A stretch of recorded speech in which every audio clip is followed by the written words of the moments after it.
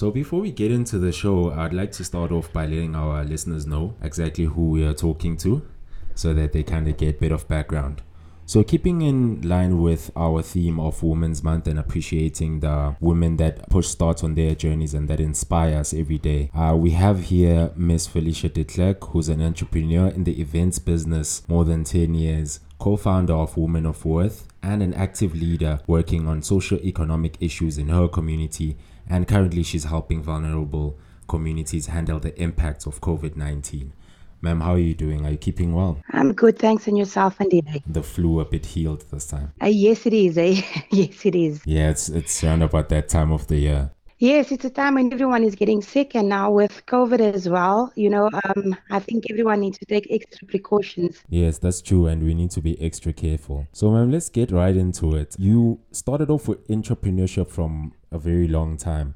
I just wanted to find out what motivated you to get started, and what are the series of events that led you to the sentence, let me just start with my business. Well, initially, I started I5 Function Hire 12 years ago. My family just relocated from Cape Town and I was unemployed due to the fact that the company I was working for in Cape Town had closed down. And I was out a job in Johannesburg. A friend of mine then introduced me to the events industry, and my husband suggested that I try and get into the business of hiring out items. When it comes to the events that actually, or the push factors that got me into the business, I started business very small with absolutely no knowledge of the events industry or even what it pertained. This business started, like I said, it started slowly. In 2010, I decided to upskill and obtain the diploma in events management, also in business management, where I acquired more in-depth knowledge of the different event sectors, as well as how to do event budgets, run sheets, and so forth. I then realized that I could not manage a full-time job and still work on growing a business. So I had to make a choice, and I decided to be my own boss 12 years later, and I have no regrets. Oh, that's a wonderful story, ma'am. And I love the fact that you were really supported by your family throughout this. And it has been more than a decade. And what really keeps you on doing the job that you're doing now? What do you love about the business that you're doing in the events space? Okay, basically, I love the excitement, on completion of a job. I love the look on a client's face once the event has been completed and initialized, especially the fact that each function or event has a personal touch. And I always try and bring life to the initial idea that a client actually requested or that a client had in mind. Oh, yes, I can see how that works. I've seen lots of your pictures on social media and everywhere else where clients have their own requests. It could be a Smurf party and it could be a posh, extravagant masquerade party. So everything has a personality. Would you agree? Exactly. You need to always put, the client's personality and also, most importantly, what they want. You need to try and bring to life what the client wants. So the event space is known to be very challenging. I also dabbled in it a while ago, and it is very fast paced. And what are some of the things that you were trying to balance when prioritizing customer satisfaction and also as well making a profit in the business? Okay, there was quite a few challenges in the beginning, right? Such as finding reliable and suitable suppliers, as well as building a client base, getting good vendors, and then also supply and demand as the business started growing.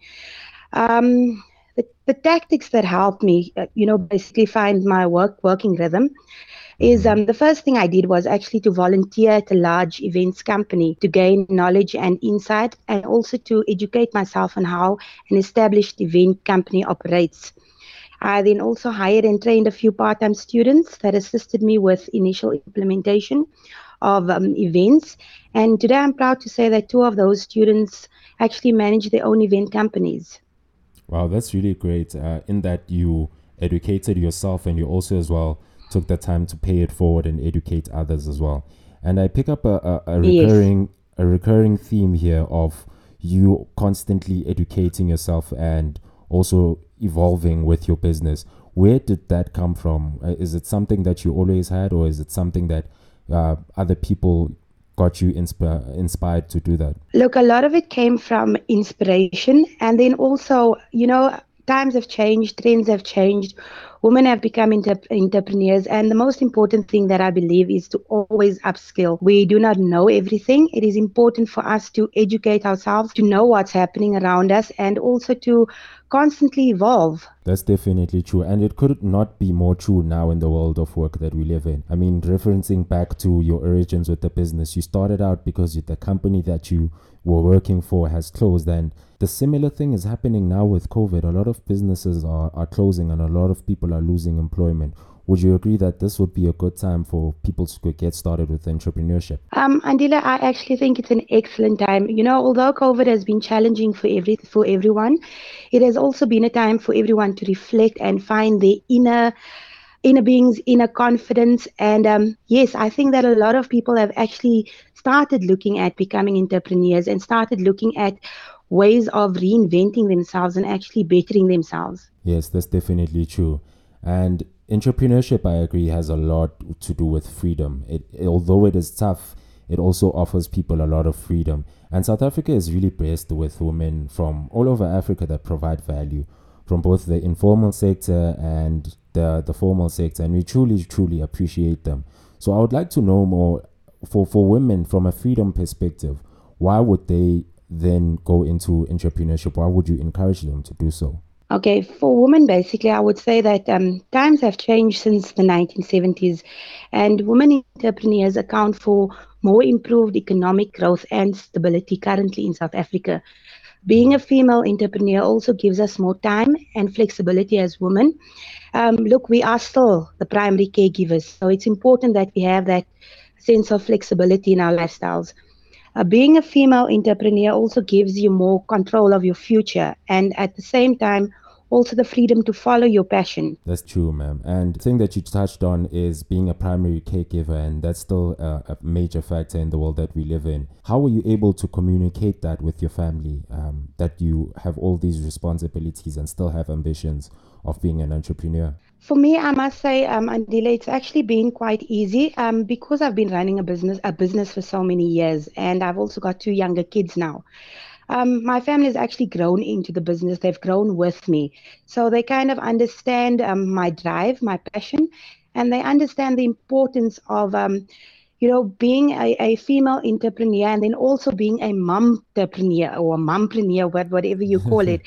But Yes. I must say that I'm very blessed to have a family that's very supportive and, they basically involve themselves in the business as well and in the work that I do. That's definitely it, ma'am. And I'm sure they were very delighted growing up, your four beautiful children, to also steal the treats from the events that you were doing as well. Yes, that's the perks of that's the perks of kids in an events family business. Yes, most definitely. So I would like to get into now your active citizenship and the work that you're doing around the community, also with philanthropy. Where did that journey start? I know you're an entrepreneur, and oftentimes as male entrepreneurs, we often get criticized for pushing profits over people. So where did your journey with charity and active citizenship begin?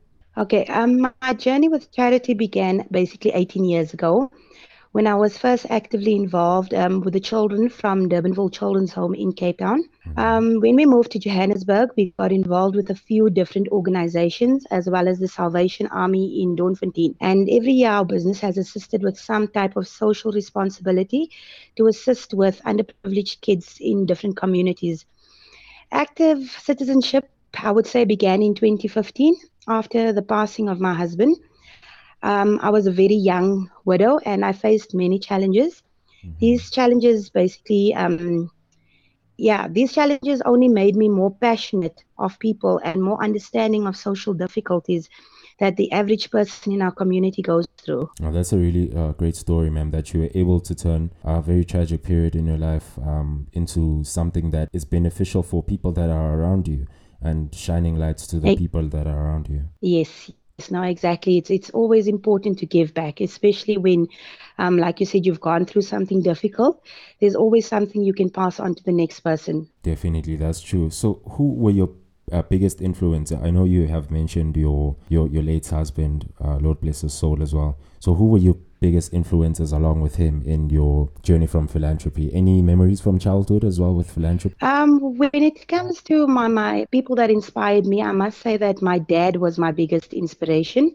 He was a business owner, and he basically taught me business skills. He also taught me people skills, and he also, in his own right, was a philanthropist. So I got a lot of how can I say, motivation from him. And there's quite a few people that inspire me in my community as well.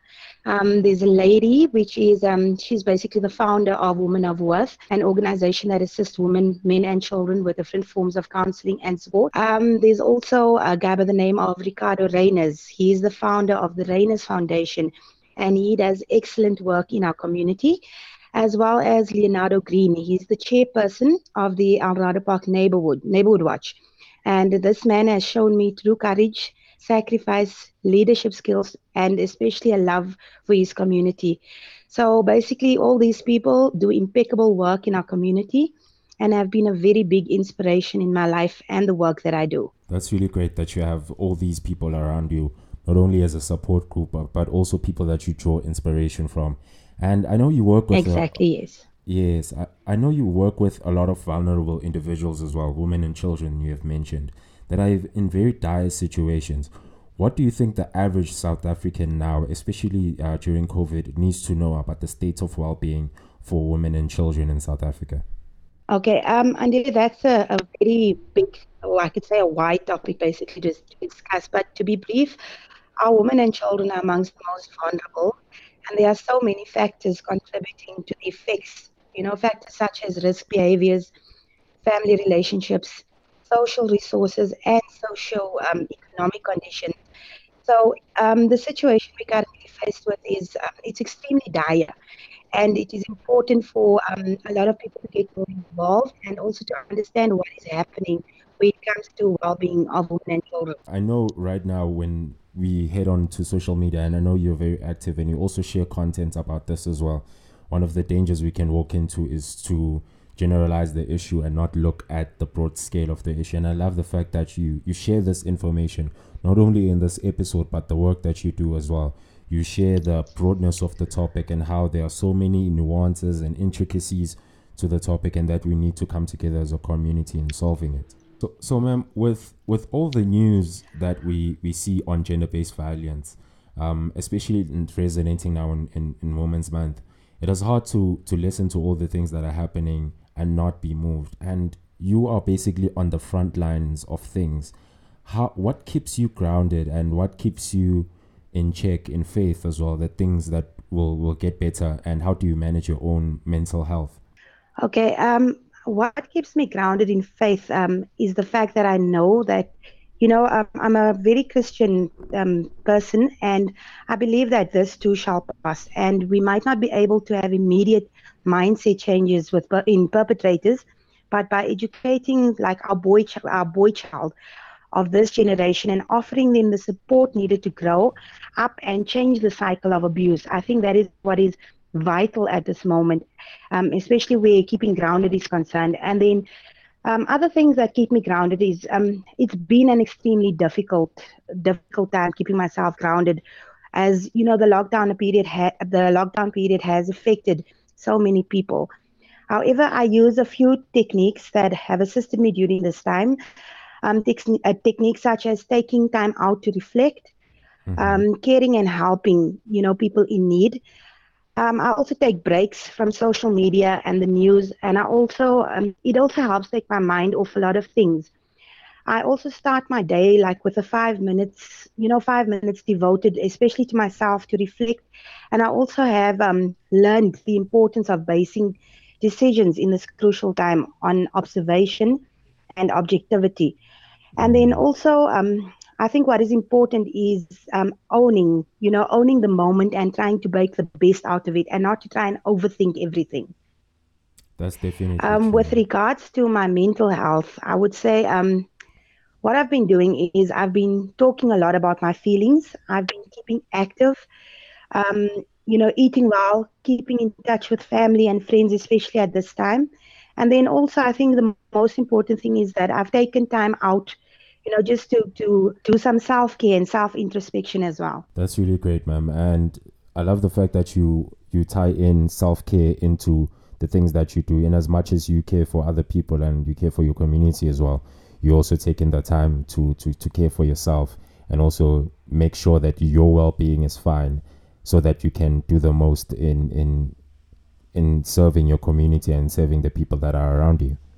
Yes, no, I think self-care is extremely important. We cannot help or assist anybody if we're not mentally and emotionally okay. So for me, self-care is an extremely important topic and something that a lot of people should be doing. And we know that 2020 has been a whirlwind of a year. We faced a whole lot of things that we don't understand, and we're still trying to make sense of. And we have learned that cases of gender-based violence have increased due to the lockdown. How do institutions that you work with assist victims in reaching out in a safe way that still ensures that they get the issue solved, but also as well that they are not compromised? Firstly, we need to understand that anxiety and stress does not cause domestic abuse, but it may increase it in families where it has already been perpetrated. We need to acknowledge that this is an extremely unsafe time for women and children that are victims of abuse. Therefore, it is important to offer support and check in with someone who you are personally worried about or you think is at risk. There's a few support structures that have been implemented during the lockdown period as support for victims of abuse. We've got the Gender Based Violence Command Center. We've got online counseling and support. There's shelter accommodation that has been made available through DSD.